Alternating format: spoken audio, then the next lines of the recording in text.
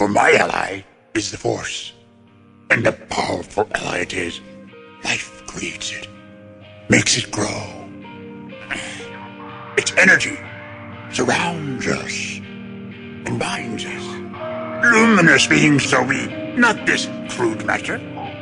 You must feel the Force around you. Here, between you, me, the tree, the rock, everywhere.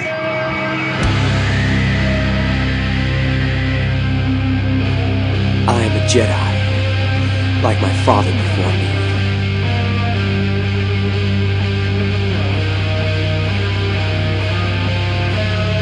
You don't know the power of the dark side.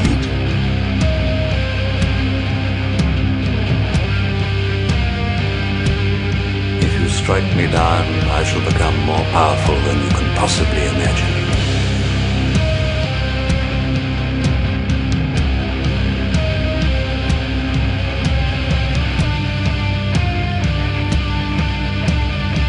Bad feeling about this.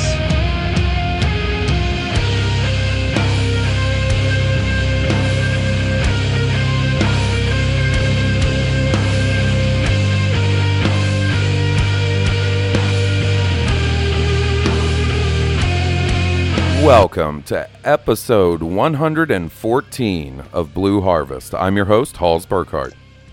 And I'm your host, Will Witten. And we talked about it last week. And we made it happen. We got a special guest this week. He was here with us on our Force Friday episode last year. We called him back for a return visit. If you have bought any of our Star Wars or our Blue Harvest shirts on TeePublic, you are proudly wearing the artwork, the incredible artwork of this amazing gentleman who's our guest this evening, Mr. Evan DeChellis. Hey, how's it going, guys? Thanks again for having me on. Welcome course, back. buddy. It's good to have you. Absolutely. Yeah, absolutely. I'm excited for tonight. So we got a little bit of stuff to talk about, news-wise, and my personal Force Friday experience, and then our usual voicemails and emails to go over. So it should be a pretty good one. But we will see how that goes. I can't promise anything, I guess. Before I get into all that, I guess it's time for the business. Oh, boy. You can like us on Facebook at facebook.com/Blue Harvest Podcast. Follow us on Twitter and Instagram at Blue Harvest Pod. You can email us your emails or voice messages at blueharvestpodcast@gmail.com. We have a TeePublic store. Our TeePublic store has the brand new Porg Cuddle Club shirt available. Ooh, porgs are awesome. My buddy Evan here made an amazing design. You guys should get in on that and get it before Disney says, nah, son. Nah. No mas. No mas. Yeah, I wanted to thank the Bad Motivators for giving the Poor Cuddle Club a little shout-out this week. Yeah. Porg Cuddle Club is where it's at. And you can find those shirts along with many others, including our Blue Harvest logo designed by our good buddy Ben Layton at teepublic.com/user/Blue Harvest Podcast. And we are so excited to be part of the Making Star Wars Podcast Network, of which I appeared on two separate shows from this amazing network of Star Wars podcasting titans. This week I was on Steel Wars with the incredible Steele Saunders, one of the interview shows. I was very honored to be asked by our good buddy Steele, and I had a lot of fun. And I was also on Podcast 2187 with Jared, Mark, and Tim, who is not a robot, and had a lot of fun there too. Got to dispense some beard tips, lots of beard talk on 2187. Really? Yeah. But if you're like, hey, I'm listening to Blue Harvest, I listened to Rogue One, I listened to Steel Wars, I listened to 2187, I need some more podcasts to listen to. Well, buddy does the damn ass Making Star Wars Podcast Network have just what you need. They got other podcasts like Now This Is Podcasting, Rebel Girl, Cantina Cast, Idiots Array, Tarkin's Top Shelf, First Order Transmissions, The Cargo Hold, and I think that's it. I think that's all the ones that I hadn't mentioned yet. So go and check that shit out. That damn ass shit. That's good business. That was very good business. It was efficient and just a little dirty. That's the way I like it. That's how I do. Yep. So, Star Wars Christmas happened today. Star Wars Christmas. One of my favorite times of the year. When I get to go out and make a damn ass fool of myself buying a bunch of... Was there cupcakes and stickers and balloons? There was not, but... Dude, nobody has rocked it as hard as that Walmart did. I disagree. Wait till you hear about Really? Target threw down this year. But really, all you need to know is one thing. Oh, no. That's right. I got a motherfucking porg, and my animals are terrified of it. Oh my goodness, I bet they are. I saw Walter on Twitter, how he was reacting to it. Yeah, he actually got put on timeout today because I was trying to get him to check it out again, and he bit it. And I was like, oh, buddy, don't bite the porg. Don't bite the merch. A little Chewbacca there. We shall see. We shall see in just a few short months. We'll have an answer to that question. But anyway, so Force Friday was last night / this morning. I'm actually kind of tired. We'll get into that in a second. I did not, however, pull an all-nighter again, so that was nice. That's good. Yeah. Mm-hmm. Did either of you guys, Will, I figure you were probably pretty busy and didn't get a chance to really go out and scour the earth for Star Wars toys. I sure didn't. Like your lesser podcasting half. Evan, did you get to go do any perusing? I didn't yet. My car actually broke down earlier in the week. Oh, that sucks, dude. The week of Force Friday. So hopefully tomorrow I'm going to try to find a way out and see if I can find a few things. I wasn't really trying to get every single thing, so I don't think it'll affect me too much. But the number one thing on my list is the Black Series Snoke in his throne, for sure. So, word of advice for that. You might be in an area that's a little better for this. None of the GameStops in my area got those in today. Ooh. And I checked. But it was available on their website, so I just ordered it off the website. Oh, that's good. I wasn't sure how hard that was going to be to get down the line, and I didn't really feel like stressing about it. So hopefully, maybe by this time next week, I'll have my beautiful ass Snoke with his throne set. Because that could have easily been one of those ones that maybe something happened with the shipments, and then all of a sudden it becomes a chase item. Yeah, well, I don't know. I don't even know how likely it was to have been meant for today. Because the GameStop website didn't even show it as shipping until today. But I don't know. I mean, I as of yet, I have yet to see anybody online. And it's not like I've done a comprehensive search, but I haven't seen anybody online that's found them. So something tells me they got shipped to GameStops today, too. So it still might be a few days before they show up at the stores. And GameStop exclusives have been kind of hard to track down in the past. The R5-D4 and the 40th anniversary set was kind of hard for me to find. The only reason I did was because of my buddy on Twitter, Brandon. Thanks again, buddy. So, I just figured, cut the stress. If it's up and in stock, I might as well order it, because if I wait too long, it won't be available on the website. Well, as both of you guys know, and as Will has seen in first person shooter, firstpersonshooter.com.org. Forever, 100 years. We, I gets a little crazy on Force Friday. It is Star Wars Christmas, and it's probably my favorite holiday. I'm not going to lie. Why enjoy regular Christmas when you can just enjoy Star Wars Christmas? Mm-hmm. So, initially, my plan was to go to the same Target I went to last year for Rogue One. They weren't doing a midnight event, so I was just going to get up super early this morning, like 6:30, and drive down there and just wait by the door. Hopefully there wouldn't be a line. And just get my Star Wars stuff. Well, plans changed a little bit. Last night, our good buddy Jeremy, the Space Barbarian, starts texting me, and he's like, hey, are you going to go to one of the midnight events? And I was like, I don't know, man. I'm real slammed with work tonight, and by the time I'm done with work, I think I'd get up there too late. And he was like, no, man, I don't think it's going to be that bad. We had a little tornado action going on in my neck of the woods last night, so the weather was kind of shitty around 9 to 10 o'clock. Mm-hmm. Right. And Jeremy was like, you know what, I think that weather is going to deter a lot of people from going. There's a lot of other places doing midnights. Come to Homewood and go to the Target with me. So he talked me into it. Yeah, you did it. Hell yeah, you did it. Hell yeah, I did. Who can turn down the Space Barbarian?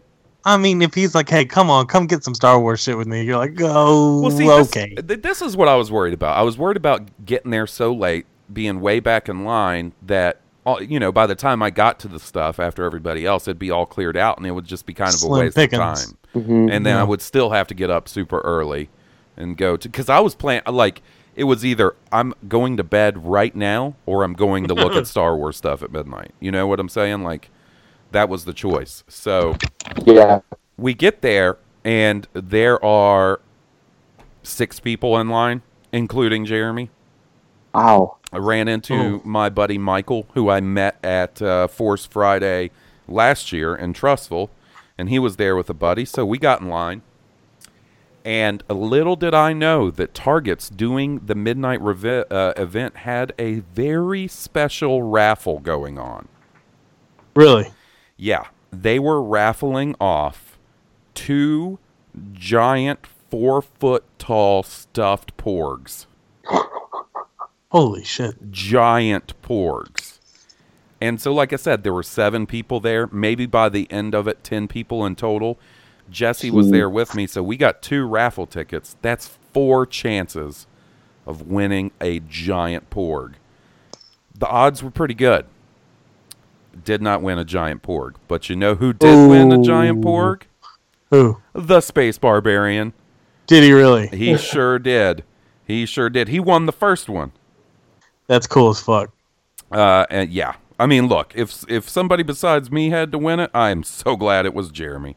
I'm sending you a picture of me in a loving embrace with the porg, Will. This was on Twitter today as well. Porg Cuddle Club. Serious porg cuddle club.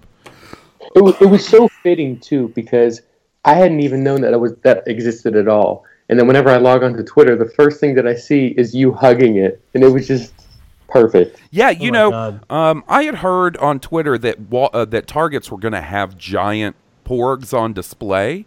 But I didn't realize you could possibly win them. I thought it was going to be like, do you remember for The Force Awakens, Targets had the big animated BB-8 setups, like the giant BB-8s that their head turned and stuff?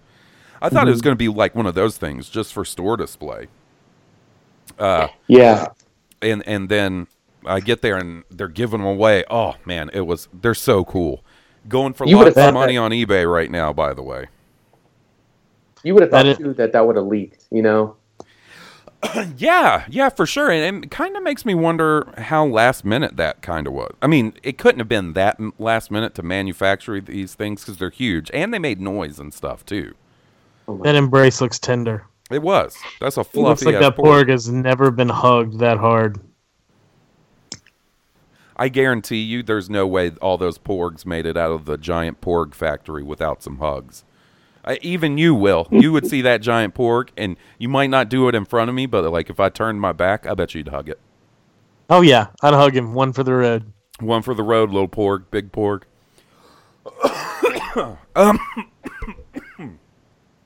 Excuse me. But so all my anxiety. Oh, and poor Jessie on the way to Target. She just had to hear me bitching the whole time. Why am I even doing this? I'm going to get there and there's going to be a ton of people in line. This is a total waste of time. And she was like, you don't know that. Maybe they're going to have a bunch of stuff. And I was like, they never have a bunch of stuff. That's Hasbro's thing. We don't have a bunch of stuff. That's their slogan. And she was right. As she normally is, she was right. Tell your sister she was right. But, yeah, it turned out just fine. Had no problems getting all the stuff I was looking for in one fell swoop. What's interesting when you go to one of these events is, like, I'm so sort of tunnel-visioned and single-minded about what I'm looking for that I just assume everybody's going to be going for the same stuff as me, right?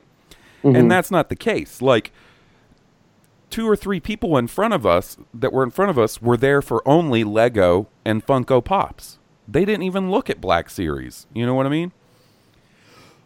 So it wasn't like I was having to fight through the crap. You would have thought I was, though. I was on a man on a mission. I guarantee you came ready. You came ready to fight. And at one point, I was going through all the, the 3.75 Hasbro figures, the smaller ones, and making sure I got one of each of the one in the first wave, like just like a machine, like Rose, Paige, Hux, Finn. Hey, Jesse, did I get a Rose yet? Okay. Stormtrooper Kylo. Where's a Luke? There's not a Luke. Oh, there's a Luke. And Jeremy was trying to point something out to me, and I didn't even hear him. Like, I was so focused. Wow. He couldn't even break my Star Wars, like, tractor beam on Star Wars toys. But, I even put a couple of things back. Like, after I put all the stuff. I'm proud of you. I was like, ooh, I want this, and this. And then I sat and stopped and, like, caught my breath and, like, calmed down. Because we had to stick around and wait for them to draw for the 2 porgs. And, like, I let it settle in. And I was like, all right, you know what? I can put a couple things back. These probably won't be that hard to find. Just go ahead and lighten the load a little bit. Mm-hmm. You know what Jeremy picked up? That's a real cool. He picked up the new Poe Black Series helmet. Oh, that's really nice. I didn't know that was even in store. Yeah. It came out for Force Friday, and it looks really cool. Probably one I'll end up picking up at some point. I always say that about those Black Series helmets, but I've yet to get one of those things. I'm always like, I'll get that eventually. Yeah, that Kylo helmet has been on my wish list for 2 years now, and I still haven't jumped the gun. The helmets and the masks are so cool. Yeah, I know. They did not have those when I was growing up. And, And then, God forbid, like, they do a Boba Fett Black Series helmet. Like, I won't be able to talk about anything else. And then they'll be like, oh, we got one in, and then, an employee stole it.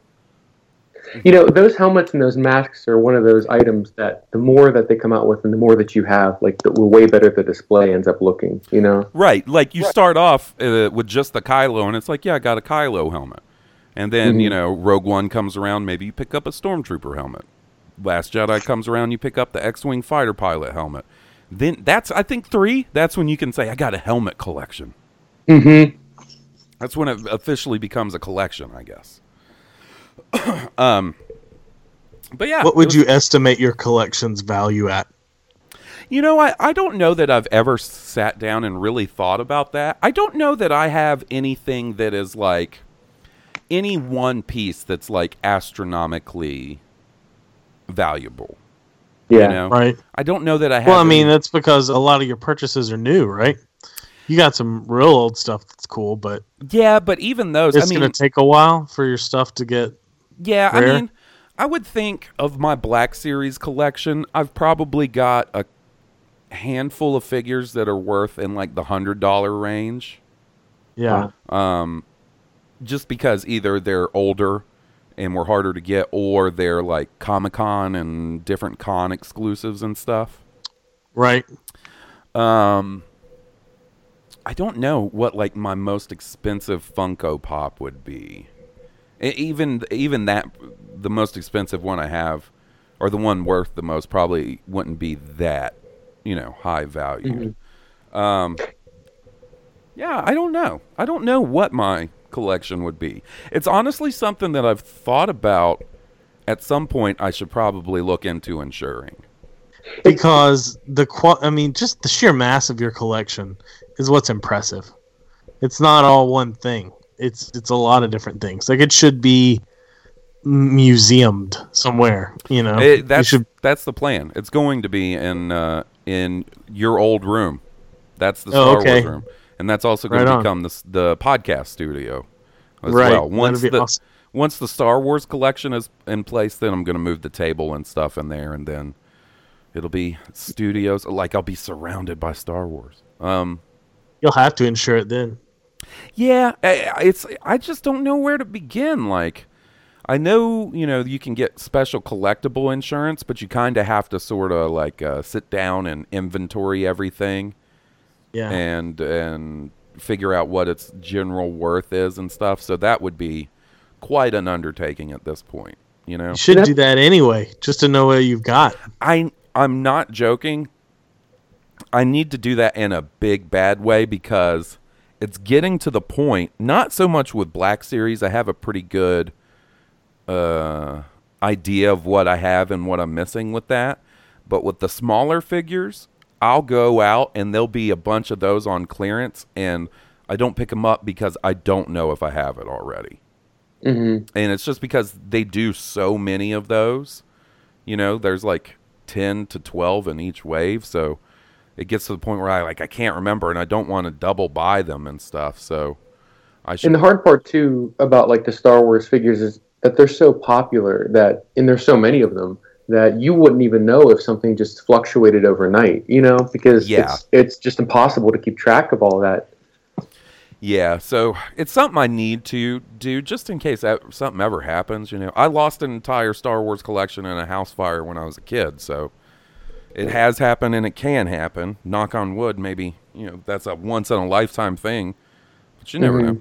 I've got a couple of carded vintage figures, but I don't necessarily know that either of them are like the rarest figure, and the cards aren't necessarily in like pristine condition either, but... Do you still play the top Star Wars card trader? I do a little bit here and there, but honestly, recently I've just been logging in and like hoarding all my credits. Yeah. I've got like several million credits backed up and saved. I actually meant to get on today and look and see if they had any sweet Last Jedi stuff going. Did you say 1 million credits?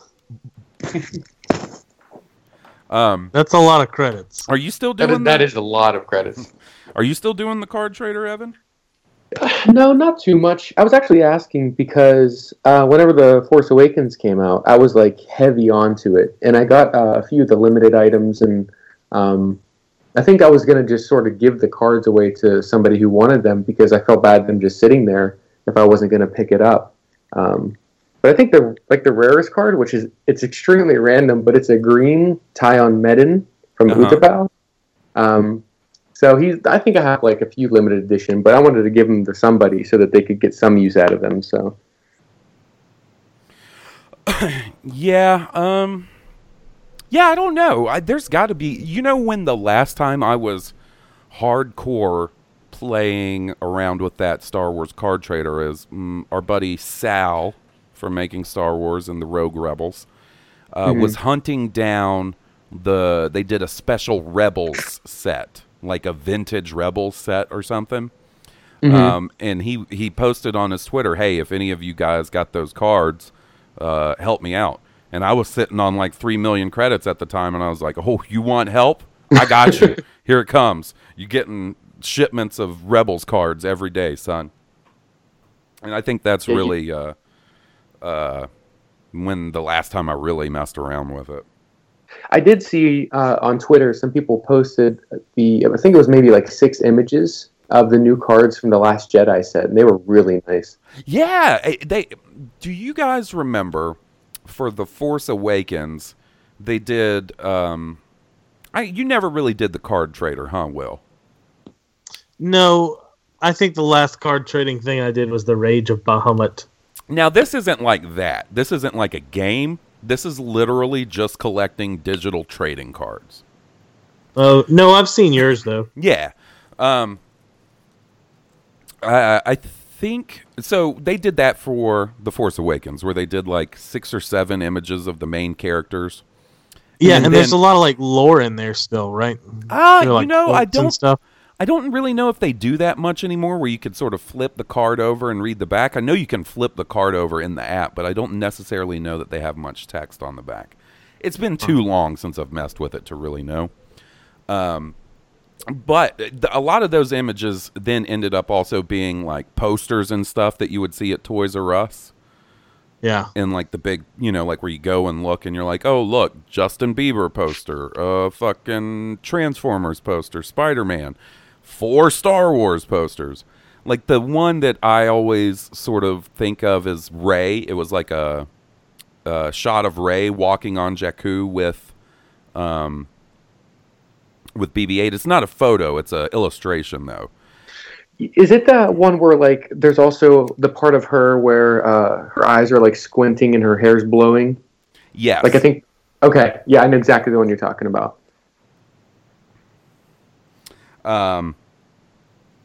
So that was a long way for me to get to. I think those images that we've seen from the card trader app for The Last Jedi, I think that's going to end up being a lot of that type of promotional material. We'll probably see those on puzzles and posters and all kinds of stuff like that.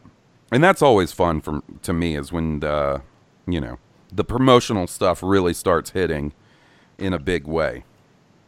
Yeah, and I think there's a lot there. Well, I should say there's enough variation from The Force Awakens to The Last Jedi that it still feels like really new and really fresh. You know what I mean? Like hanging up a Last Jedi poster next to a Force Awakens poster wouldn't feel redundant, just because you have so many new characters injected into it. Yeah, so. and they really seem like they're sort of not overly heavy, but they're really pushing the new Praetorian Guards as far as promotion. Mm-hmm.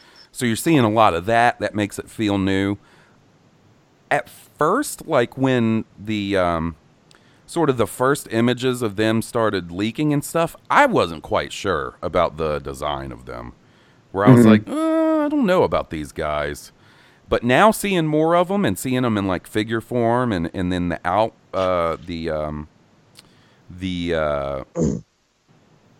cards and artwork, official artwork and stuff, I think they look really cool. They've got this really neat samurai meets medieval knight look to them.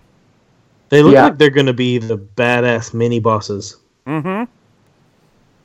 Yeah, whenever their designs first came out, like I felt the same way that you did. They sort of, the images that came out sort of reminded me of when you go to get like a Halloween costume at a store. And like you go to Party City or something. Yeah, exactly. And you see like the sample like person in the costume. That's like what I felt that it kind of looked like. Mm-hmm. And then whenever I saw more and more images, I'm like, no, I kind of like where this is going. Yeah. Now I just sent both of you guys like 4 images from the cards. It's not all of them by far. Oh yeah. But the one that turns out to be my favorite, which is crazy because I don't really gravitate to the dark side stuff. There's a picture of Kylo Ren kneeling down holding his saber, and he's got 2 guards on either side of him, and Snoke is kind of looming in the background. Mm-hmm. Man, that's a cool image. I love that look on Snoke's face. He looks scary as fuck. He does. He looks pissed. Yeah, he really does. And like, I don't know, just the way that Kylo kind of looks like a knight. You know what I mean? Like, it's very medieval looking. And dude, I dig some medieval shit. So I always love when Star Wars sort of veers on the side of fantasy more so than sci. Like, I love the mix, but when the fantasy elements are sort of heightened and pushed to the forward, I always really enjoy that. So, and that's what that image screams to me, is like fucking, King Arthur's court meets Star Wars or some shit. Yeah, that's easily the strongest of all the images. For sure. So, buddy, we haven't talked since Rogue One, right? You haven't been on since Rogue One?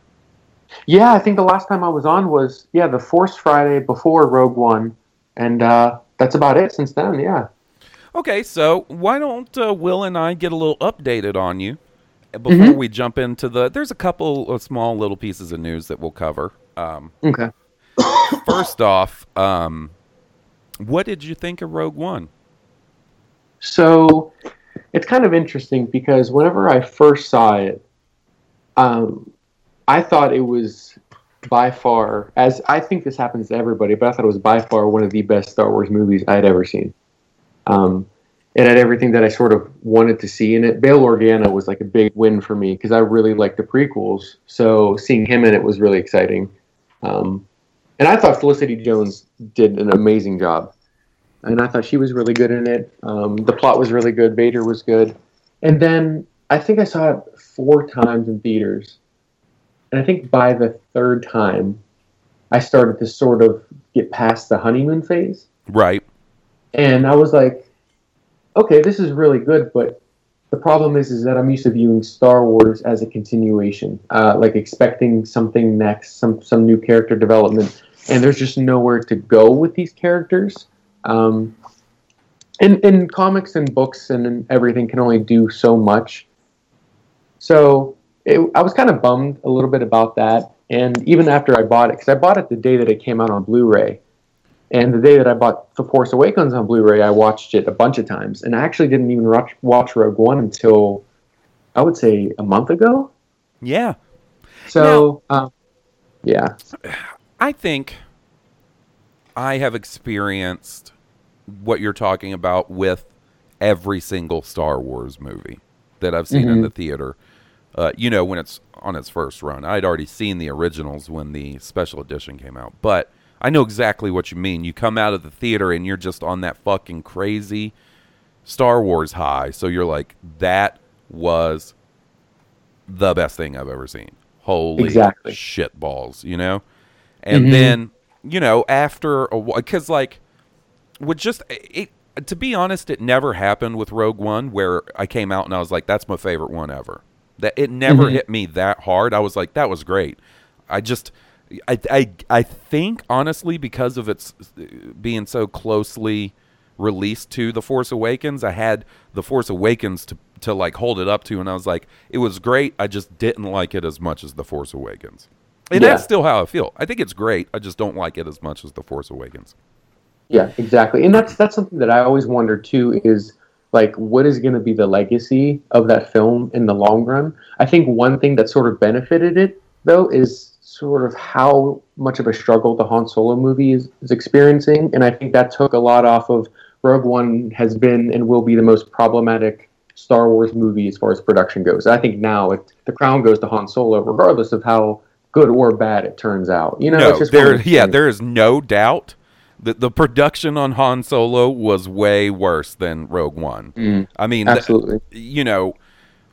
He may not have been given the full reins to do the movie exactly as he saw fit, but they still kept Gareth Edwards around, Yeah. Which exactly. I think is... Go ahead, buddy. Oh, no, I was just saying, which sort of bumps me out, though, because when I watched Rogue One and all the controversy surrounding it, all I kept thinking about was, okay, where were the Gareth parts and where were some of the rewrite parts? And I hated that I did that, but I couldn't help it, Yeah, it's hard not to. And the same thing will happen with with Han Solo. Now, the one thing I think might stand in Han Solo's benefit in that regard is that I think they're redoing so much of the movie that it'll be pretty obvious that, and especially getting like such a strong director, well-known director, established director as Ron Howard, that it'll be very obvious that Ron Howard's vision of that movie and that character is what we will be presented. So I think, it's always going to be in the back of our minds, like, oh, was this pre-reshoot? Was this, after reshoots or whatnot? And it's crazy because we'll never know. Like, we'll never, they're never going to be like, oh, guess what we're releasing? The Gareth Edwards cut of Rogue One. And, yes, exactly. And for sure, they're never going to release the Lord and Miller cut of Han Solo. Yeah, Oh, no way. Never. And, and you made a good point, though. That's like whenever you watch Rogue One, even though it had less of a problem than Han Solo did, you could arguably say that it's a 60-40 split, where with Han Solo, it's probably 80-20, 20 being, the setup shots, the environments, just sort of passing shots, things that didn't have to actually do too much with dialogue and everything. Yeah, probably a lot of the action shots, for sure, effect shots, like all the ILM work, I'm sure they kept that, like that's not even really in the director's hands at this point with Lucasfilm. Yeah. Like, they're like, you go make the people stuff, we'll handle the, crazy effects and stuff. Yeah, exactly. And, that's a mistake that I made whenever Rogue One came out, is I rushed too quickly to make my top 8 list at that point, and now I got to sort of just cool it with The Last Jedi when that comes out and learn my lesson. So. I think I'm going to refuse to do my quote-unquote rankings on the show anymore until after at least Episode 9, and probably after Episode 9 has been out, at least on Blu-ray, to where I can sort of soak it all. It's different going to see it in the theater than when you can, while you're cleaning the house or working or doing whatever, pop the movie in and just sort of absorb it over and over again and really get a feel for it. So I think I'm going to withhold on that, because I guarantee you, I come out of Rogue One or The Last Jedi, I'm like, that's it. That was the best one. Yeah, exactly. And it's also sort of unfair for me too, because I've unfairly judged The Force Awakens on certain aspects, which isn't really right to do, because I like the prequel trilogy, but if I only based it off of The Phantom Menace, then I would feel a little different about it. You know what I mean? So, the story of the sequel trilogy isn't done, so you can't judge it on the first chapter. Right. So. I mean, you can definitely judge an individual movie on its merits as a movie. Like, you can watch A New Hope or, any of the other Star Wars movies, not just A New Hope, but any of them, and judge them like, if you take away the trilogy concept, is it just a good, enjoyable movie? And I've yet to see a Star Wars movie where I was like, no, that wasn't a good, enjoyable movie. So even as much shit as I throw at Attack of the Clones, like, I still enjoy it when I'm watching it. There's just some parts that get under my skin a bit. And you had the perfect quote on several of your episodes where you had said, is Attack of the Clones my favorite Star Wars movie? Not even close, but I would pick that pretty much over any other movie out there, because it's Star Wars, and that's sort of how I feel. Right. So we're talking about The Last Jedi. It is, we're getting up to what? A little over 3 months now. I think 104 days. Wow. Until we get to see this movie. How you feeling about it leading in? What are you looking forward to? I'm actually really, really excited. I've come to expect that I won't get a lot from Snoke, which I'm completely okay with. I am really worried about Luke Skywalker, and it's because it's twofold. One is that I've sat on what did Luke do after, and what do I perceive Luke to be after Return of the Jedi.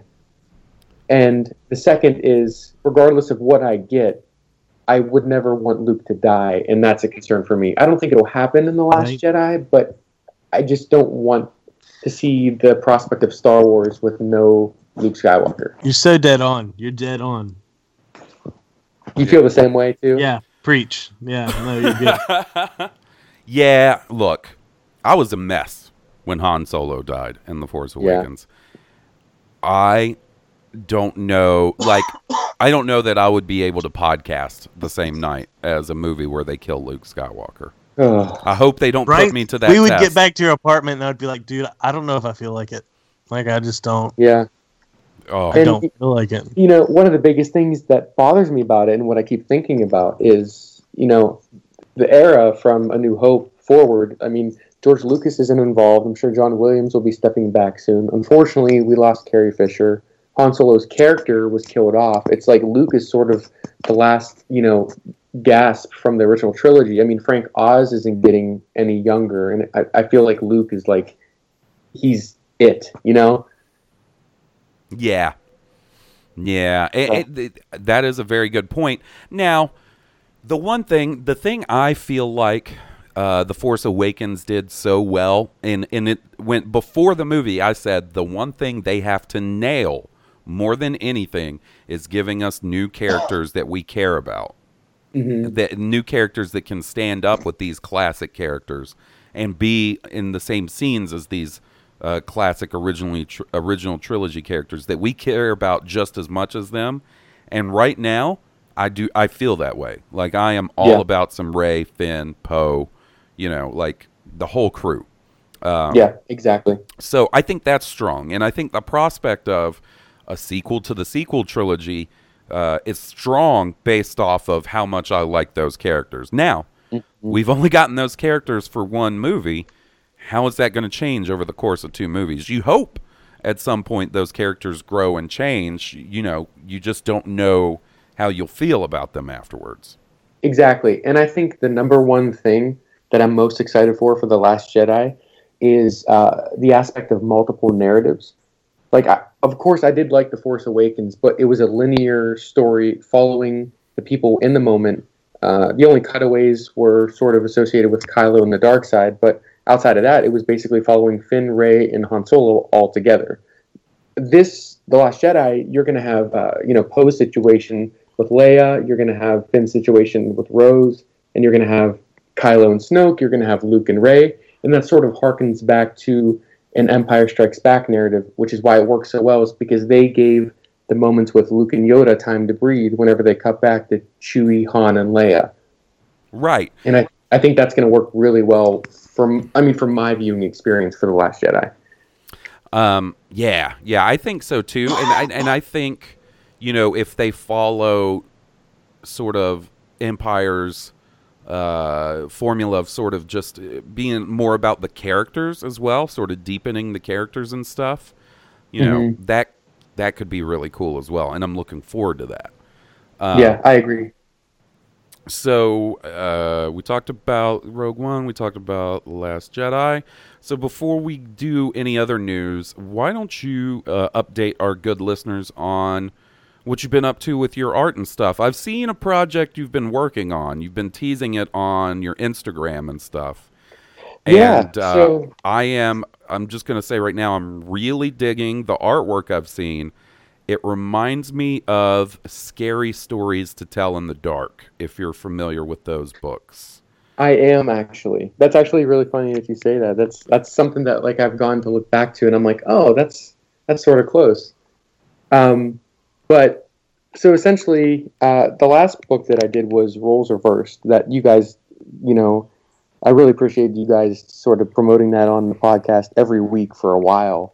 And that was a very lighthearted, kind of jokey sort of thing. But now I sort of switched to the story.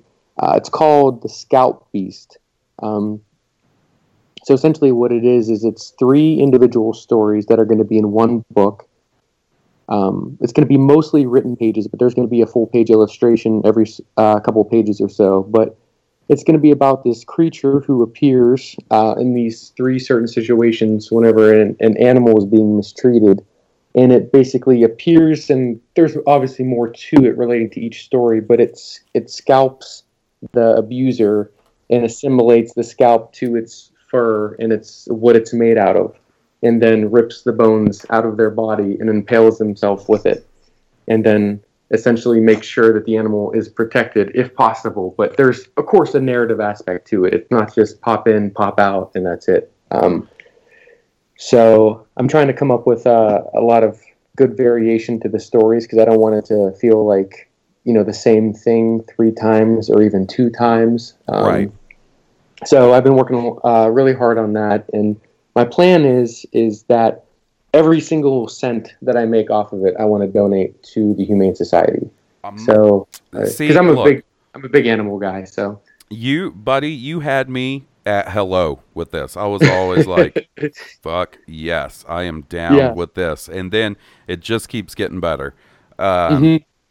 Yeah, you know what? We'll talk after this. I think we'll work out some sort of special contest for the Blue Harvest listeners. If they send me, I'm thinking just off the top of my head, if they email me a proof of purchase then we'll enter them into some sort of Blue Harvest prize pack, maybe a couple of shirts and awesome. some stickers and stuff.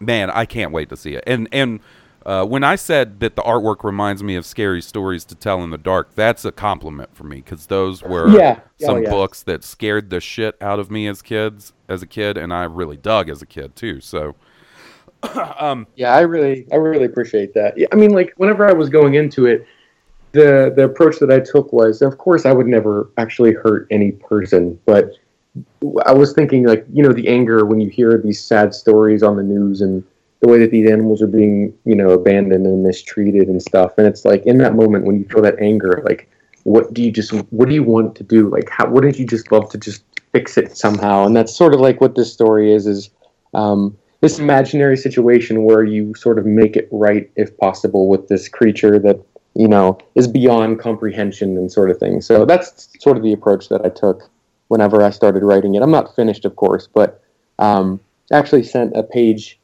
of an illustration to Ben Layton on Twitter, to tease it to him, and he was really, really great and supportive about it and said that he would tell everybody about it. So, but yeah, like I said, every cent I would be donating, because the whole concept is about animals and stuff, so it's only fitting.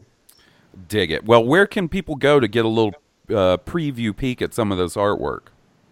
Actually, what I can do is on my Twitter today, whenever this episode debuts on Saturday, which would be September 2nd now. Wow.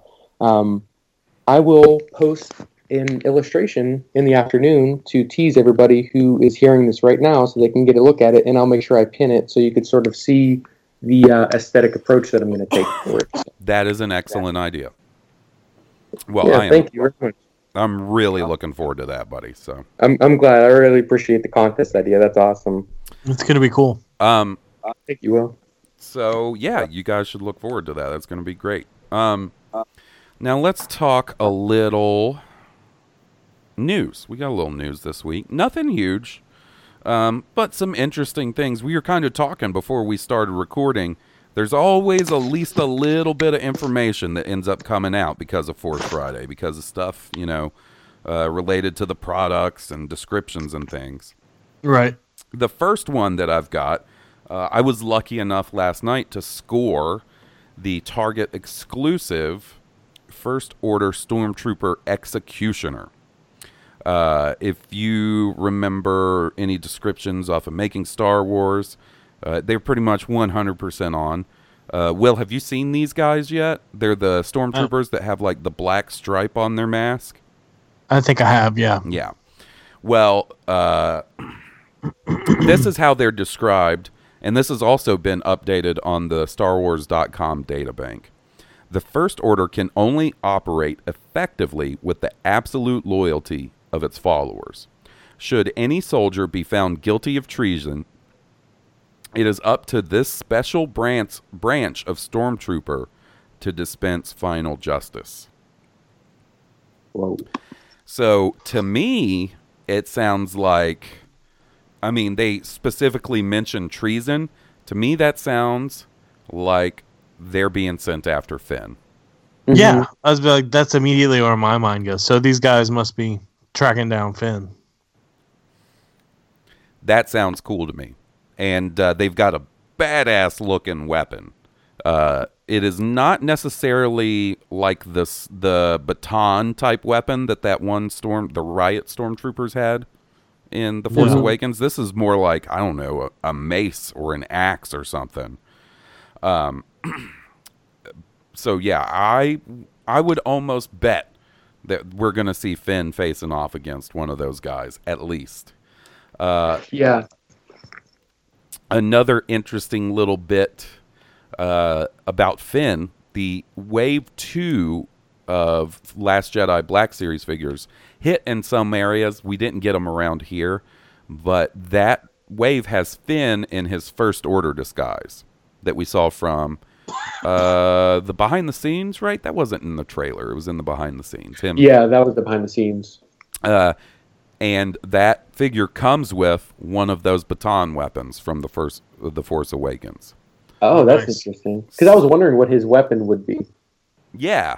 And so you put all that together, something tells me Finn and Rose go on some sort of, undercover mission, and Finn ends up having to duke it out with those guys and maybe Phasma with one of those weapons. And that sounds like something I am all about.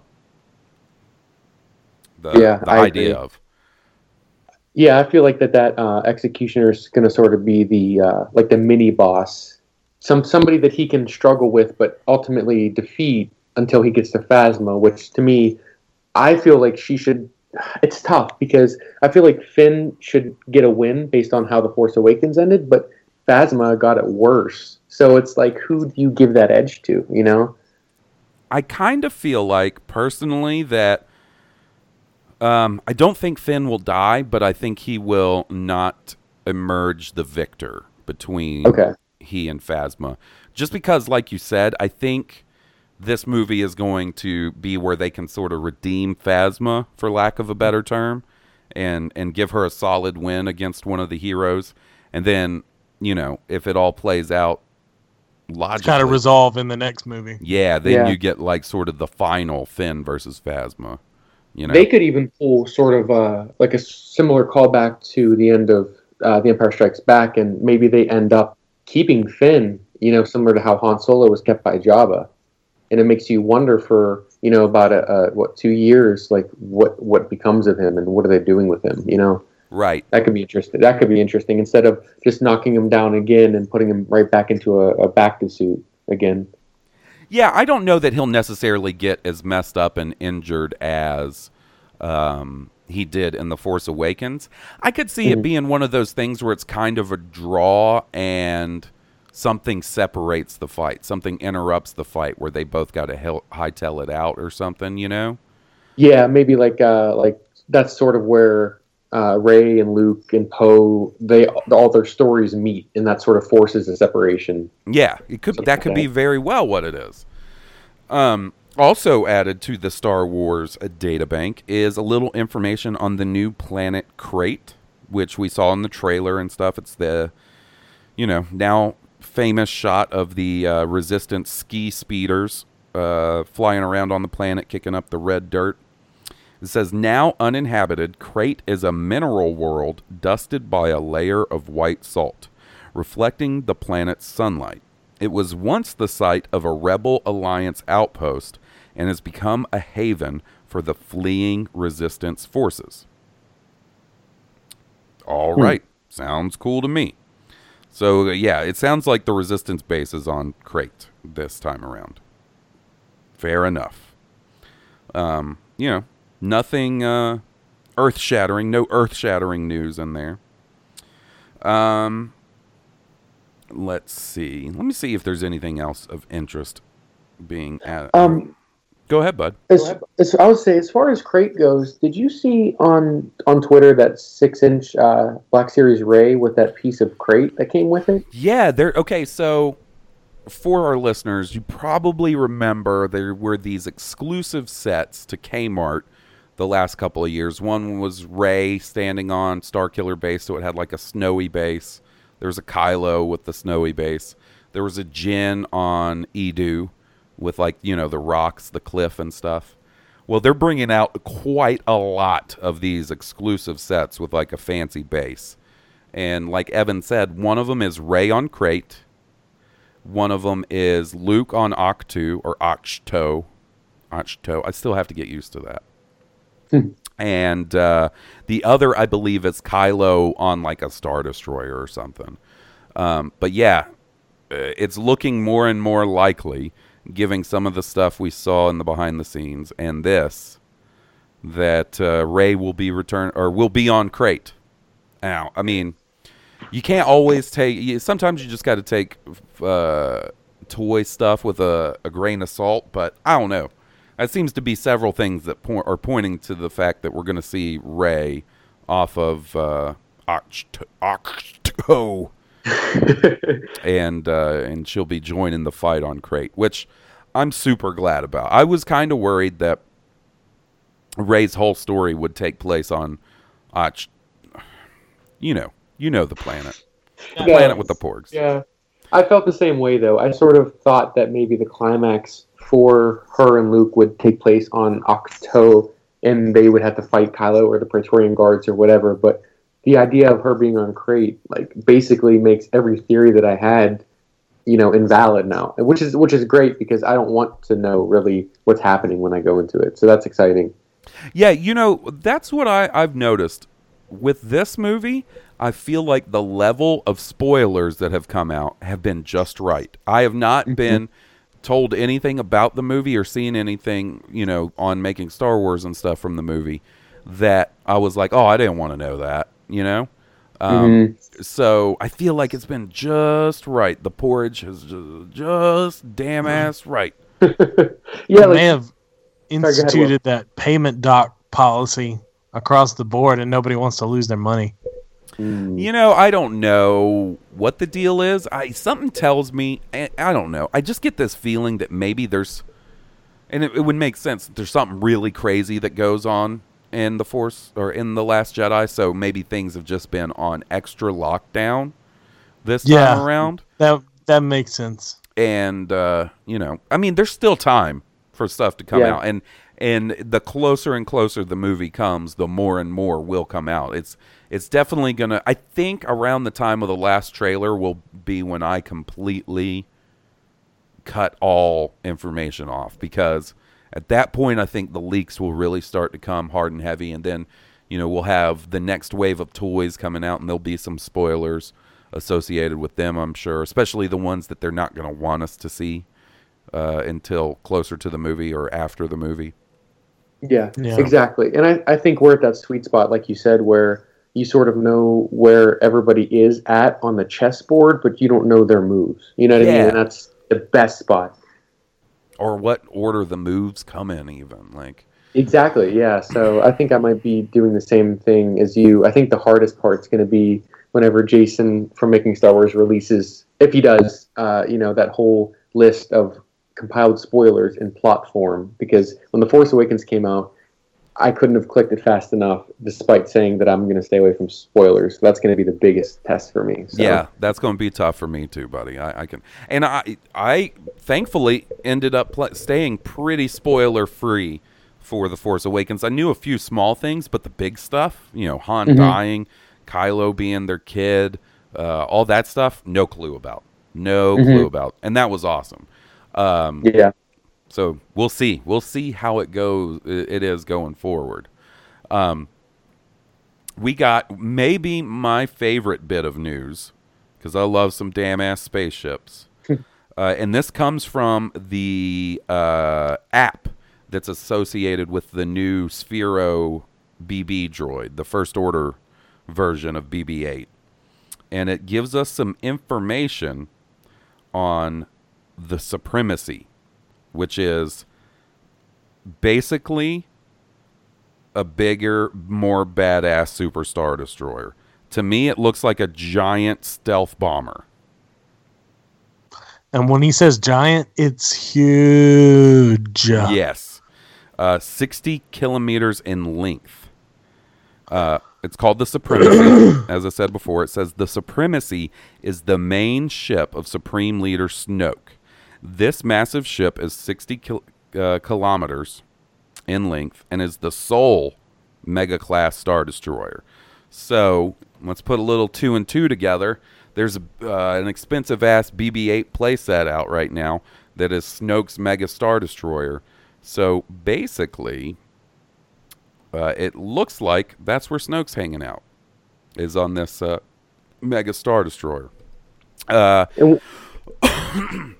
Makes sense because shortly after The Force Awakens, when the StarWars.com database was updated, their description of Snoke listed him as not having like a base of operations, that he stayed in a mobile command center, so he couldn't really be pinned down. So basically that was sort of them hinting at this new ship. And I think it looks really cool. It is, to me, like the freshest big starship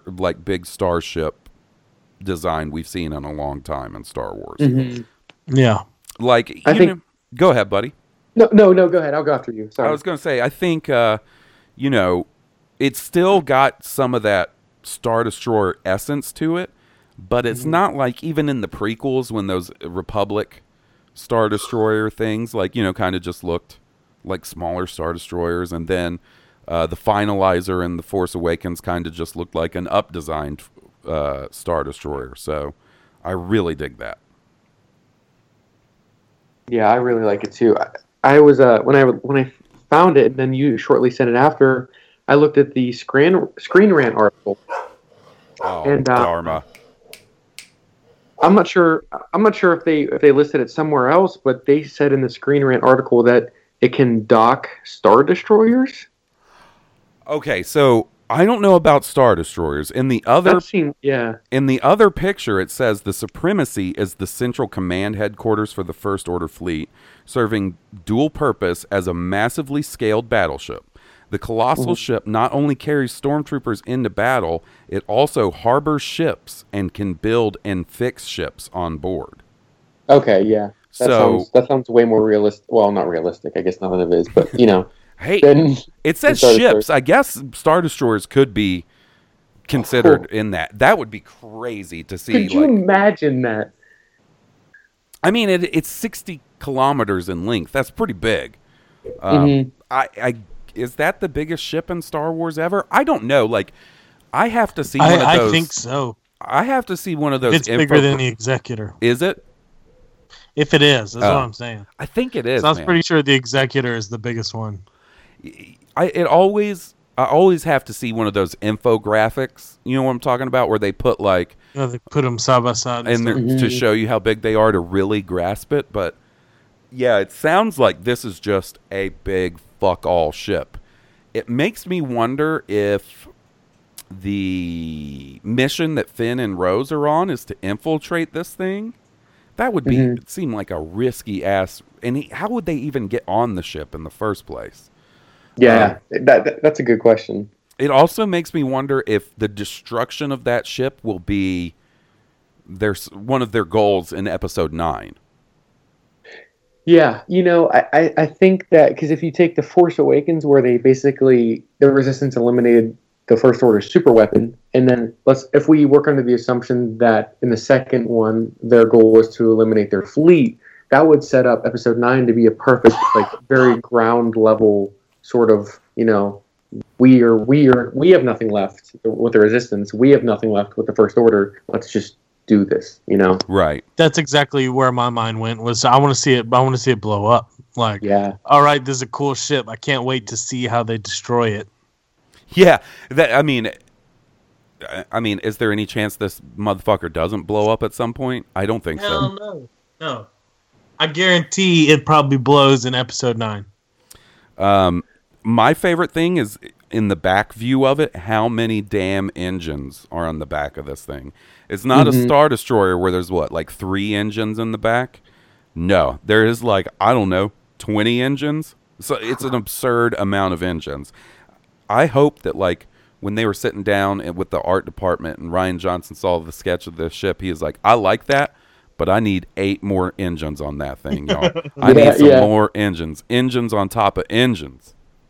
He's sitting there looking at it. It's like, no one's going to believe this unless there are more engines. I think it's really cool, though, that like because it's more of like a wide frame, it could promote more of like an environment than just hallways and a hangar. You know, like this, it's essentially like a floating like island in a way. Yeah, you know? it's almost like to use. Is that where Snoke is going to finish Kylo's training? Oh, I guarantee. Well, okay, so if Snoke is solely based on this Mega Star Destroyer, and at the end of The Force Awakens, he says, "Bring Kylo Ren to me so I can complete his training." I think that's exactly where Kylo is headed. And that makes me wonder, a question that I have for you guys is that we sort of have gotten enough tidbits with Rey and Luke and Finn and Rose and a little bit of Poe and Leia to kind of get an idea of what they're doing. But what do you guys think will be like the content of the cutaway, like to Kylo and Snoke's like roles, especially with Snoke being told that, or them telling us that Snoke isn't going to have like a big role in it? I don't know. Like, Are we going to see? Are we going to see him training with Kylo? I would think. So, I don't know. I'm kind of, I guess, extrapolating on some of the behind the scenes footage where we saw Kylo or Adam Driver sort of training, and it looked like he was training against more than one person. I kind of wonder if maybe Snoke has him, or by his own wishes, he trains against the Praetorian guards. I could see maybe some of that, but I don't really know. You're right. I don't really know what Kylo is going to be up to in this one. I know a lot of the packaging and stuff for like the Black Series figure and some other stuff basically says that, you know, he was embarrassed by his defeat at the end of The Force Awakens, and now he's looking to redeem himself, you know, in the fight against the Resistance. Yeah, exactly. And I have heard even less about what Hux might be up to. You know, because even if he doesn't have a lot to do, it makes you wonder, like, where does Snoke place him in the plans now? I mean, does he go after Leia and Poe in this situation? I mean, I guarantee Hux is going to blame it on Kylo, and Kylo's going to blame it on Hux. It's going to be that same back and forth that Hux will say it was Kylo's fault that everything went to shit.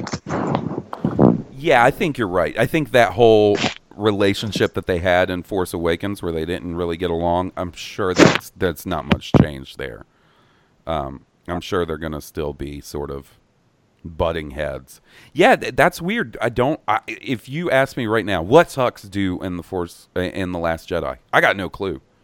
I'm sure being smarmy is part of it. Oh yeah, you know, perfectly parting his hair, like.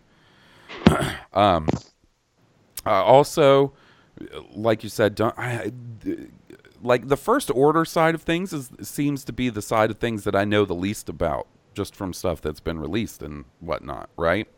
I don't know, man. I don't really know. But it is a good question. What do you think he's going to be up to, buddy? Evan? Evan, are you there, buddy? Evan? Oh, no. Oh, no. Oh, no. Bees. Bees. All right, I think we got that straightened out. A little technical issue.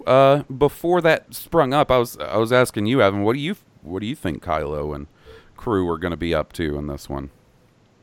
Honestly, after hearing that Snoke has such a limited role with the film, I don't think that we're going to see a lot of the training so much. I think we'll get a little bit of that from the beginning, but then I think that his next mission is going to be the fact that something that he ends up doing that leads him to find where Ahch-To is, or Crate, something that has something directly to do with Luke Skywalker, because he took a big loss in The Force Awakens as far as finding where Luke's location was.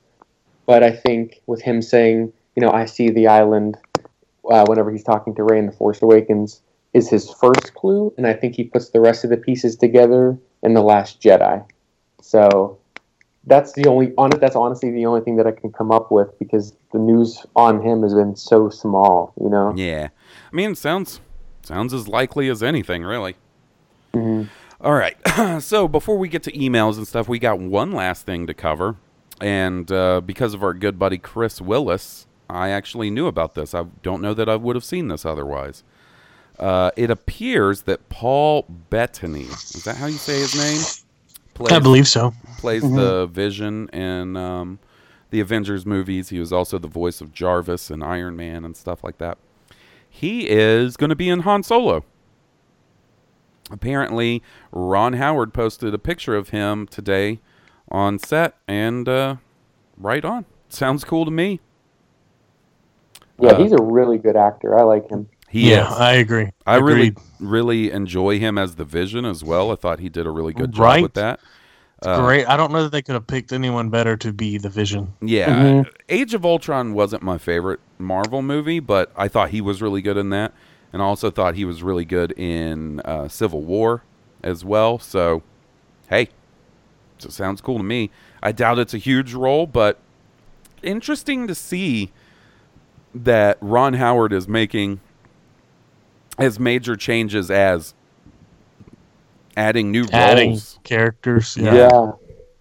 So like with Michael K. Williams leaving, like it throws a wrench in things too. You know. Yeah, I kind of wondered that at first. I wondered, like, oh, did they bring him in to play the same character as Michael K. Williams? And I kind of get the feeling that no, that's not the case, but I don't have anything to go on besides just sort of a feeling. I'm hooked on this feeling. Yeah. Are you? That high on believing? I am high on believing. That you're in love with me. Porgs. Hooked on a feeling. How could you not be? Did you hear that? It's adorable. It is. I gotta say, I didn't get nearly enough Porg stuff last night. And I got quite a few Porg things, but I don't know that there's an end. And I just hope, like, I don't leave the theater after seeing The Last Jedi for the first time and go, like, what the fuck why did I get all that Porg stuff? Do you guys think that there's going to be, like, a singular Porg that's going to be, like, the C-3PO, R2-D2, and Chewbacca and BB-8 sort of, like, added to the group? I don't know. Pause hopes, yes. I hope yes. Pause like, hopes, yes. That picture from Entertainment Weekly of Chewie in the cockpit with the Porg, like, I hope that's because Chewie is like, oh, I love this one Porg so much. He's my pet. He's my my new best friend. We are going on adventures together. Yeah, I think it would be funny if Chewie tried to eat one. Like, everybody thinks that he might, but then the protectors of the island, those, like, weird-looking fish ones, like, scold him for it because they're already not happy that Luke's there, let alone, like, Chewbacca, you know? That'd be a cool dynamic. Yeah. I don't know, man. Okay, this is my feelings on Chewie eating the Porg. I think it's possible, you know. I think it is possible. I think, you know, that those freeze frames from the behind the scenes where it looks like he's got a feather hanging out of his mouth. Yeah, that's suspicious, right? But, like, here's the question. If Chewie eats a Porg, do you put out a Funko Pop of Chewie holding a Porg? Do you put out, you know, a 3 3/4 inch figure that comes with Chewie and a Porg? Like, isn't that kind of fucked up to sell those to, you know, essentially kids and be like, oh, look, it's Chewie and this cute animal. And then they go see the movie and they're like, Mommy, Chewie just ate the cute animal. Yeah, that's a good point. I mean, because it could literally be something like they do bring a Porg on board and something happens, like with the Falcon, that it gets turbulence and flips or something, and this Porg's feathers just fly everywhere and sticks to Chewbacca's face, and that's it. You know, like, it could be something so small. I didn't even think about that. That is true. Like a little comedic moment where, like, it flies. That's everywhere. what I was gonna say. It could just be a gag. You know. Yeah. Somebody thinks Chewbacca ate the Porg, but then he didn't. Oh man. Yeah. If, like, you know, the Falcon is kind of like a house. It's like a flying house. Like, they live on it and stuff. And what makes a home better than a pet? Nothing. Mm-hmm. And a pet Porg, I'm all about it. Chewie? When I think of the Porgs, what I'm reminded of is those little tree spirits from Princess Mononoke. Okay, yeah. You know what I'm talking about? The little heads that click and stuff. Yeah, Mm-hmm. I kind of get that. That's what I think about when I think about Porgs. Like, they're like a totem, like little island spirits or something. I don't know. Somebody pointed out online today that they kind of look like Grumpy Cat, and I was like, oh, I like them even more now. Fuck. All right. So we got, let me check, 2 voicemails and 2 emails. So let's jump into those. But there's only one way to jump into those. Yeah, jump in the fire. Here we go. Kia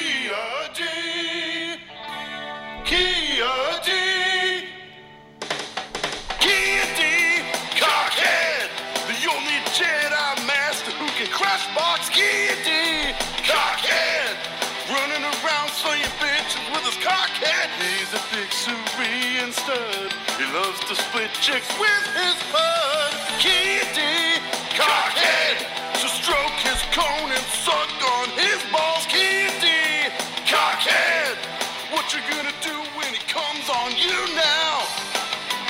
Jedi Council stooge, but he'll be pumping spooge tomorrow. Cockhead!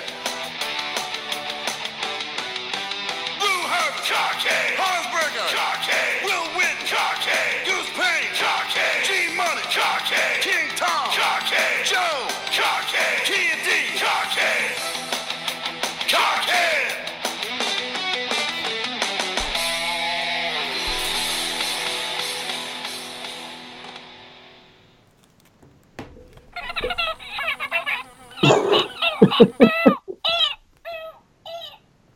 That song's Porg approved, officially. I heard him in the middle of it. Oh, yeah. The Porg remix. Oh, yeah. Remix. All right. So first up, we've got our good buddy Matt Frost. He says, "Hi, Halls and Will. Hope you are enjoying the twilight of your summer over there. Although, as I understand, you have a humid subtropical climate, it's not like you are facing a soul-destroying descent into a Hoth-like winter.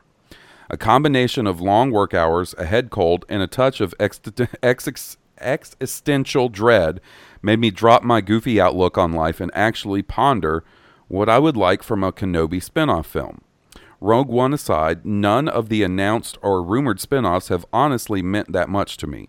But after hearing Rian Johnson talk about The Last Jedi and the obligations to give a character like Luke Skywalker another proper story arc, it occurred to me that they should have the same obligation to Obi-Wan.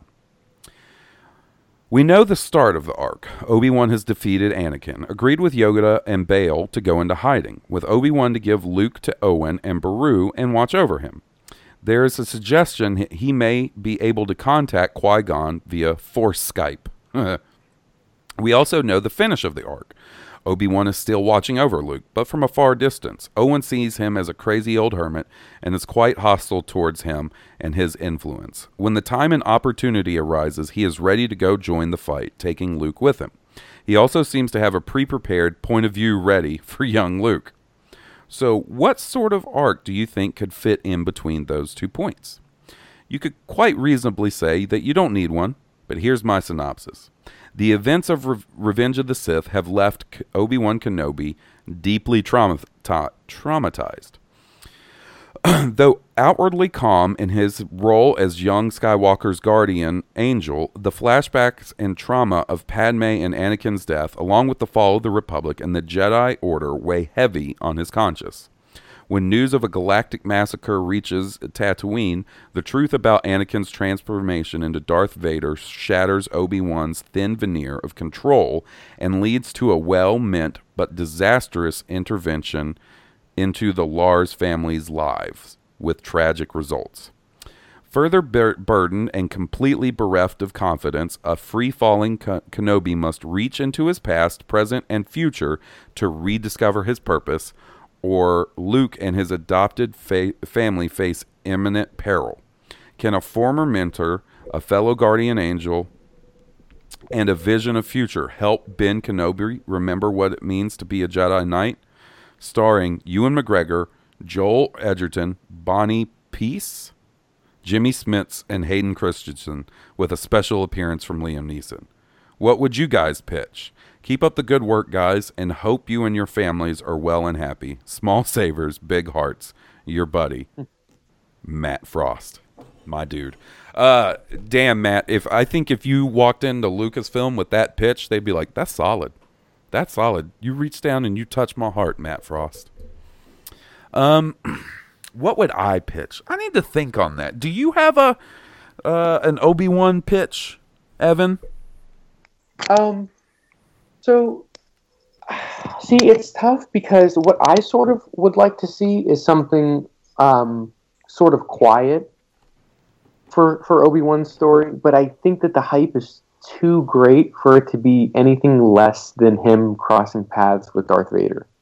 I think that that's where the WrestleMania of that is going to happen. You know, like that's what everybody sort of seems to like be rooting for, because that's what it's going to hit probably best with the masses. I think the only thing for me that supports them meeting up again is the line when Obi-Wan says he's more machine now than man. because he wouldn't have known that. Okay. That's a good that's point. It. That's honestly, for me, that's it though. This is the thing. To me, I really don't like the idea of Obi-Wan and Darth Vader meeting again until A New Hope.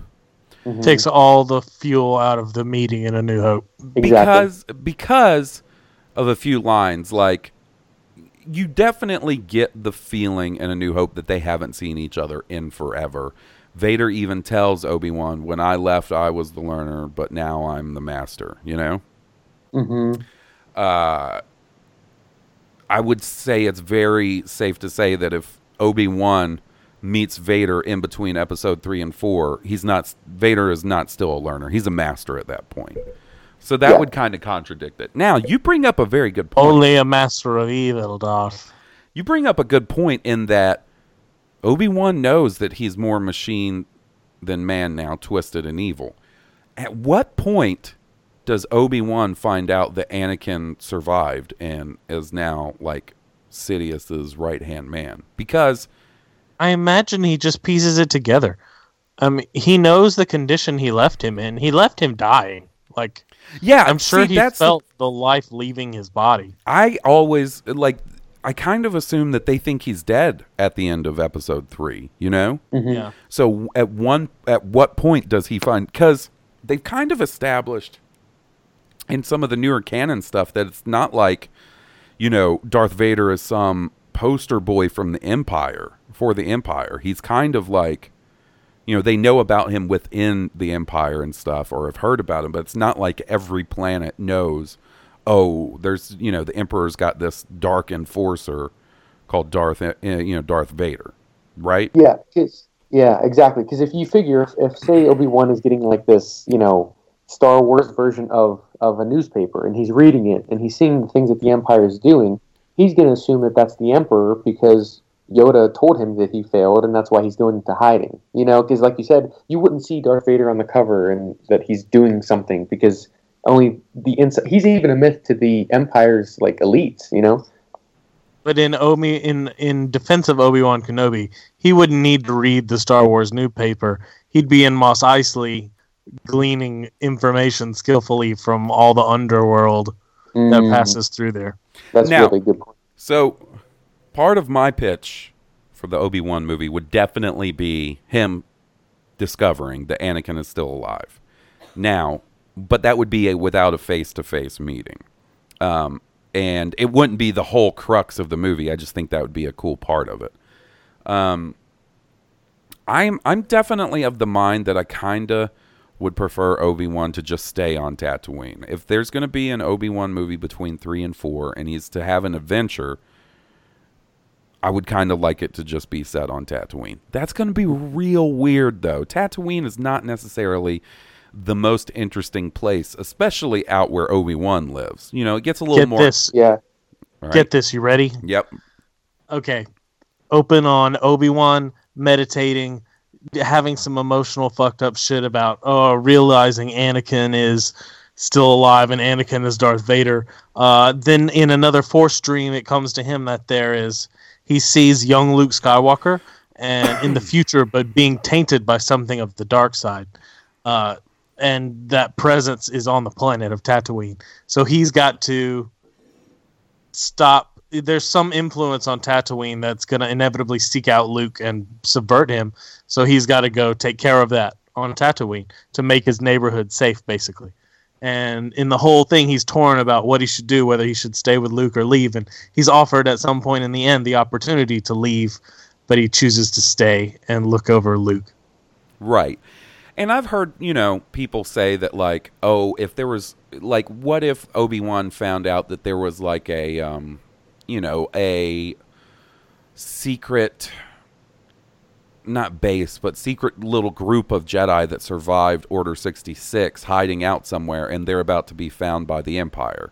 And maybe, what if that, like, makes him spring into action, Mm-hmm. But the thing I have to say about that is if you have Obi-Wan interact with the Empire too much, it becomes silly that Darth Vader and Tarkin think he's dead by now in A New Hope. They both, like, Tarkin is like, no, he's dead by now, you know? So you can't even, in my mind, like if he interacts too much with the Empire, you would kind of think that any survivors or anybody that gets out of that would report back to commanding officers, and eventually the word would get to Vader. So I don't know, man. Yeah, I just think the core of it, for me to be happy with it, just has to be the threat in the film has to always affect the fate of Luke, because that's the core of why he's there. I think it would be interesting to have, regardless of what the threat is, perhaps Obi-Wan decides at one point that Tatooine is no longer safe for Luke, and maybe he tries to take him from Uncle Owen and Aunt Beru, and that's sort of where the rift between them starts coming up. Like, you left him for us. He's our son, regardless of what you think his mission is, which is why he says, stay away from that crazy old wizard, you know? Yeah, that's another sort of relationship that would be cool to explore in the movies. They've done it a little bit in the comics recently, I think, with some of those sort of Obi-Wan flashback issues they do. But to see that in the movies, like why Uncle Owen is so against Obi-Wan, you know? It'd be cool if he had to help him do something. It really would. It'd be a team up of those two guys, like that would be an cool. Adventure that Obi-Wan needed Owen's help, and they accomplished it, but it left Owen feeling very much like, fuck this guy. Yeah, you don't need to do anything with this guy. It's an interesting nut to crack, this whole Obi-Wan idea.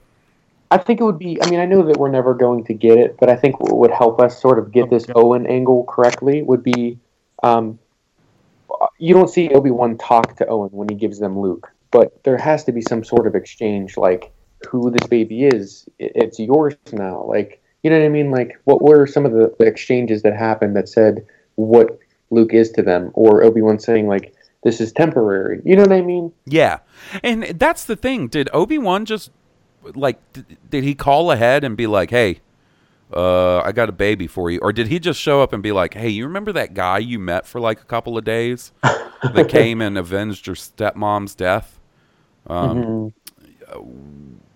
Here's his kid. Watch over him for me.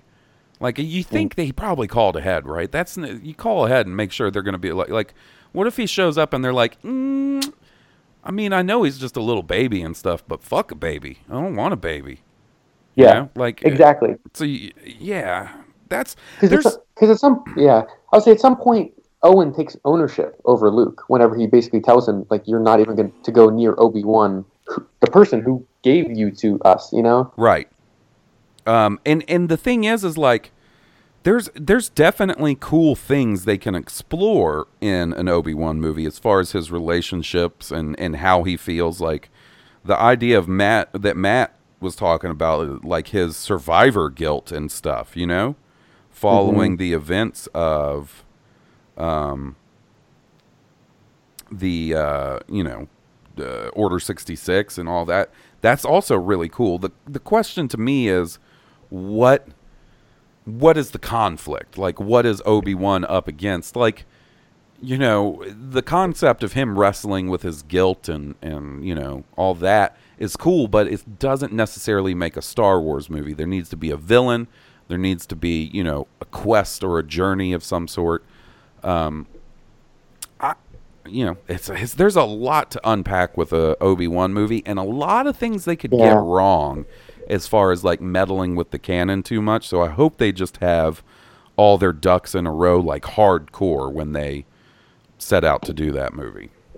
Something that just popped into my head was whenever, if I'm not mistaken, whenever Obi-Wan and Ezra are together in Rebels, Obi-Wan doesn't exactly he's not exactly blown away by Ezra's presence, and Ezra's a Jedi, right? So it makes you wonder, is there some sort of Jedi exposure that happens in between whenever he gets to Tatooine and when he meets Ezra? Mm-hmm. Because you would think that after all the Jedi are gone, you send out this warning and you don't hear from them, and then one sits down next to you and you just don't really, you know what I mean? Yeah.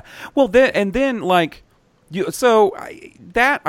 guess I can kind of straighten out in my head, because Ezra communicates with Yoda if Ezra is able to communicate with Yoda, I assume Obi-Wan can. So, like, maybe Yoda was like, you'll never guess what fucking... He called up Obi-Wan. He was like, you'll never guess what fucking happened to me today. There's, like, this Jedi named Kanan. Like, he tried to hide that he was Jedi and put it aside, blah, blah, blah. You know? I guess I could kind of explain that. Yeah. It'll be interesting. I'm looking forward to the prospect of a Ewan McGregor Obi-Wan movie. It's one of those things that they're pretty tight-lipped as far as plot summaries go. Like, we don't have a plot summary for The Last Jedi, really. You know, we definitely didn't have one for The Force Awakens. Here's the thing about an Obi-Wan movie for me. I want it to be character-driven. I don't want to see Obi-Wan Kenobi Terminator or Obi-Wan Kenobi Kung Fu Master. Like, I want to see... I'm not saying I don't want to see him kick ass, but I don't want to see him doing bat flips and all kind of shit. Like, I want to see him meditate a lot. I want to see him use his force powers. You know, I want all that other stuff. Right. I want to see him be a wise old man, Obi-Wan Kenobi, that I liked in the beginning of A New Hope. The thing that Obi-Wan Kenobi is the hook for me. Like, and especially being a little kid, a little boy, it's like, I don't know, like a teacher coming to you and saying, oh, you're special. Like, I know it doesn't seem like it, and you haven't been, working on your special, but you're special. Right. You're different.